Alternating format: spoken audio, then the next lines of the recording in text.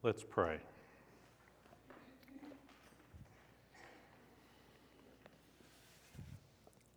God, you are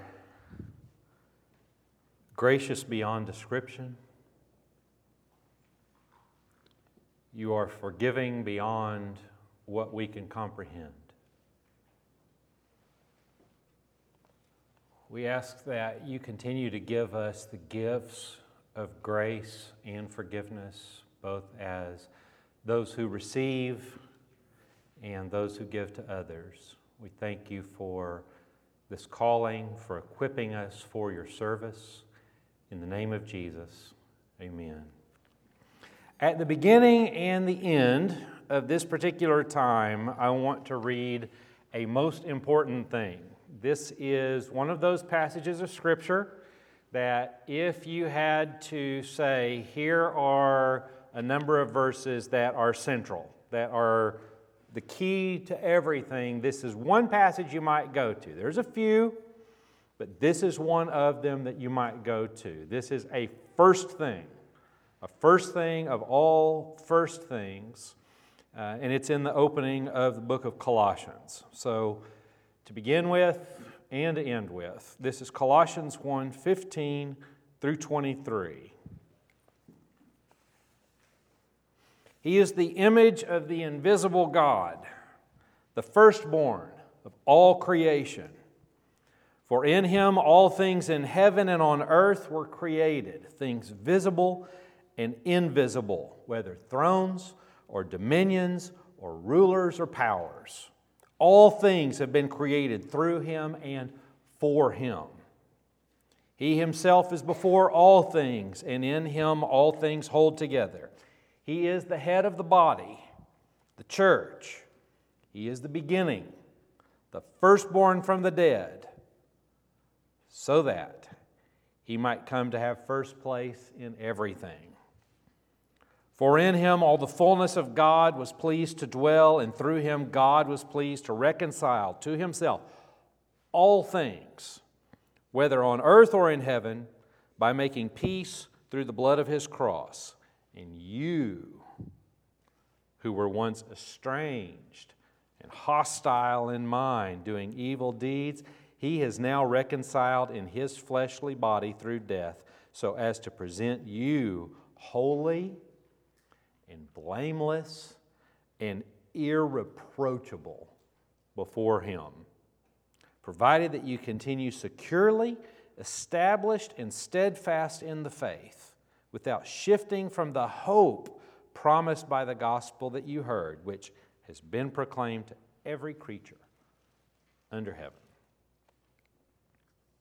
What if this is the only place in your world this week that is marked by all of us joining together at this moment and being united?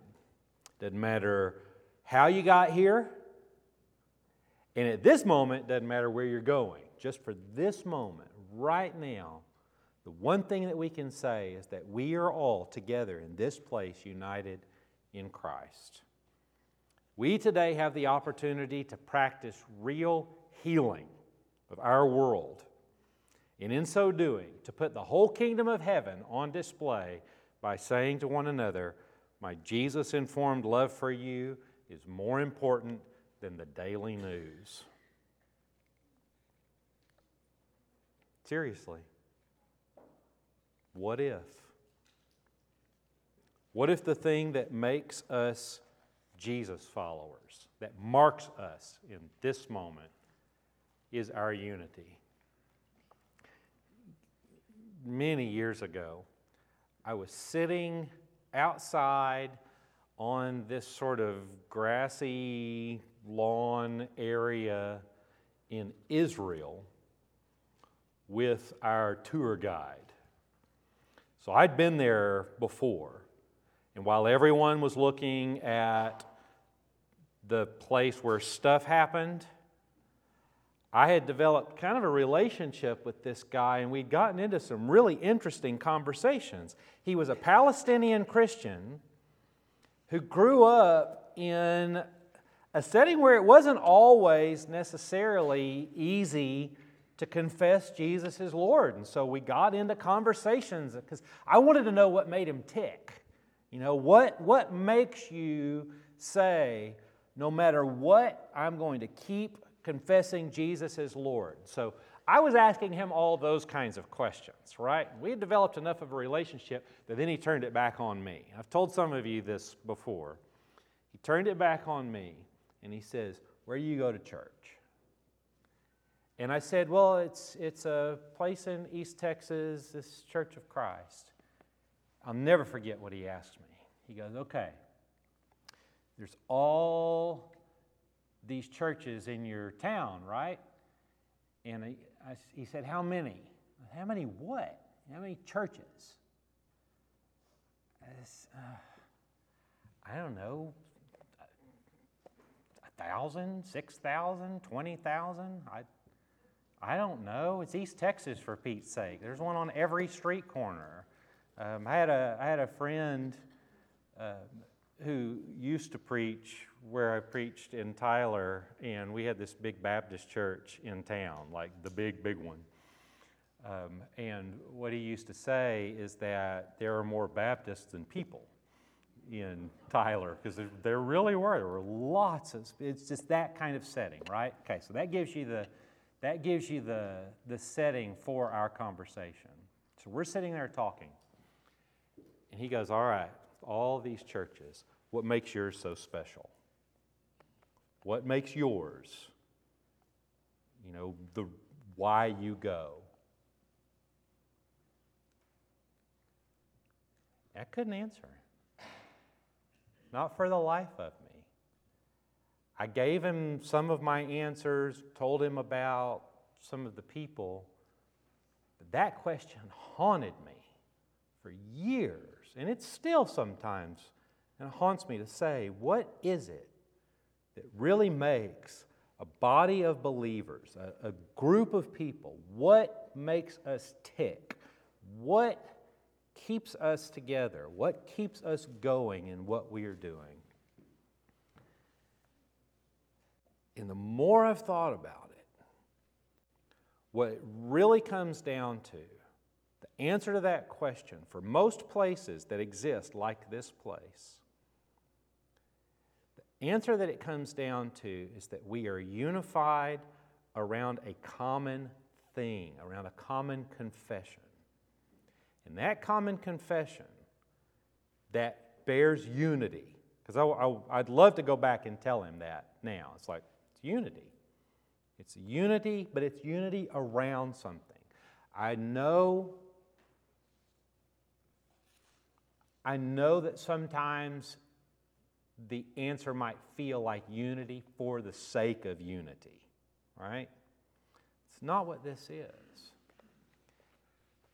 The reason that I'm reading Colossians 1 at the beginning and at the end of the sermon is that that's what we're unified around. We're unified around He is the image of the invisible God. That's what we unify around more than anything. And if we're going to talk about forgiveness this summer, it can't be forgiveness for the sake of forgiveness, but as a biblical model.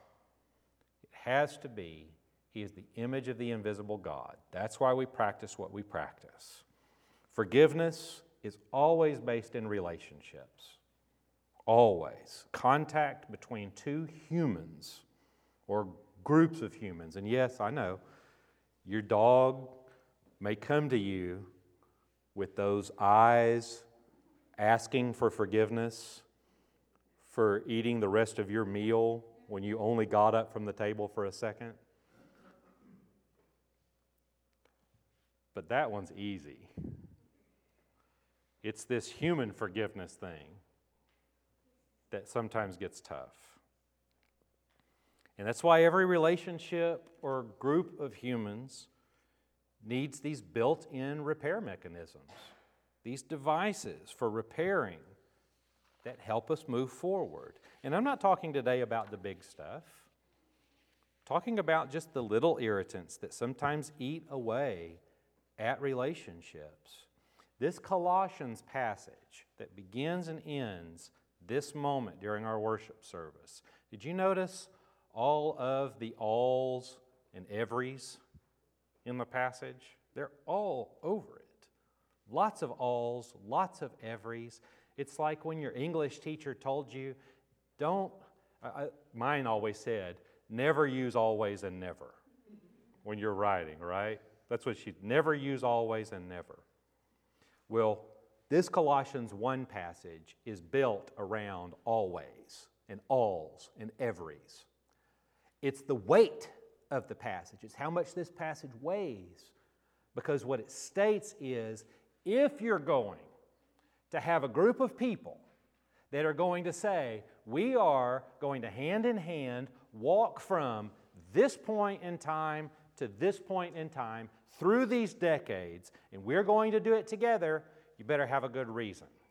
Because if you don't, it's not going to last. So what's the reason? It's this.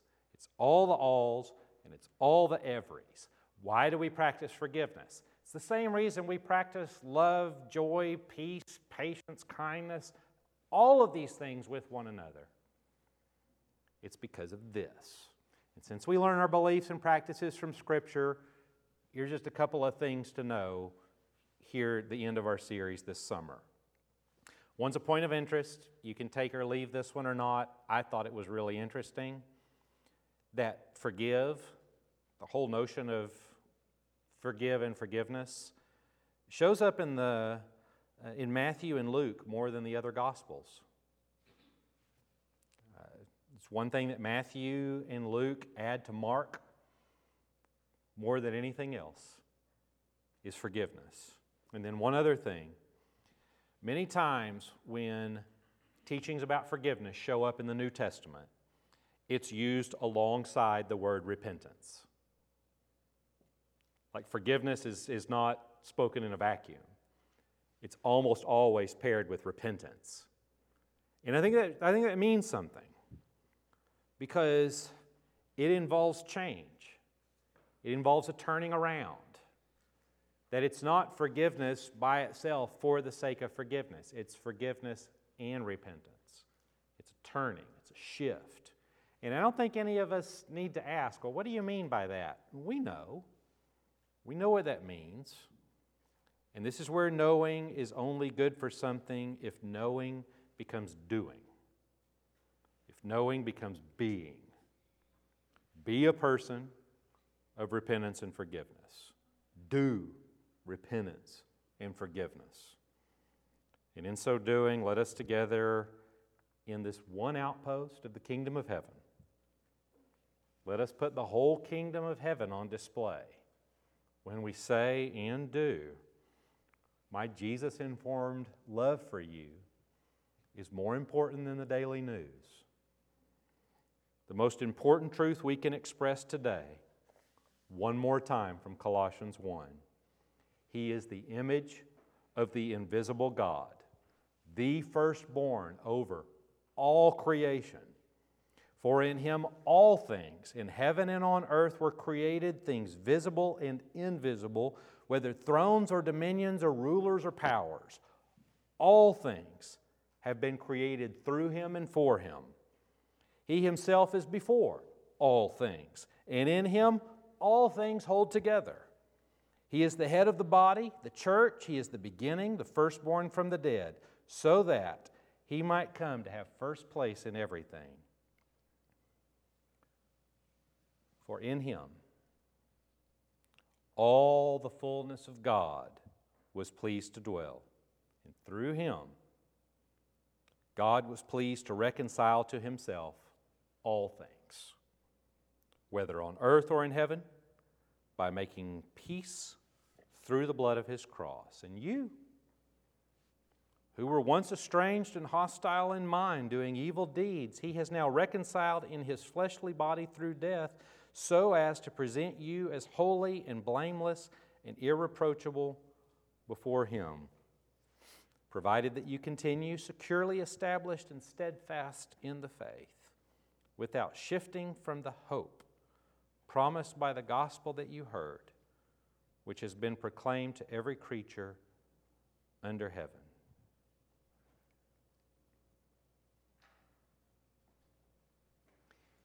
He is before all things. The one who is before all things has presented you, us, as holy, blameless, and irreproachable.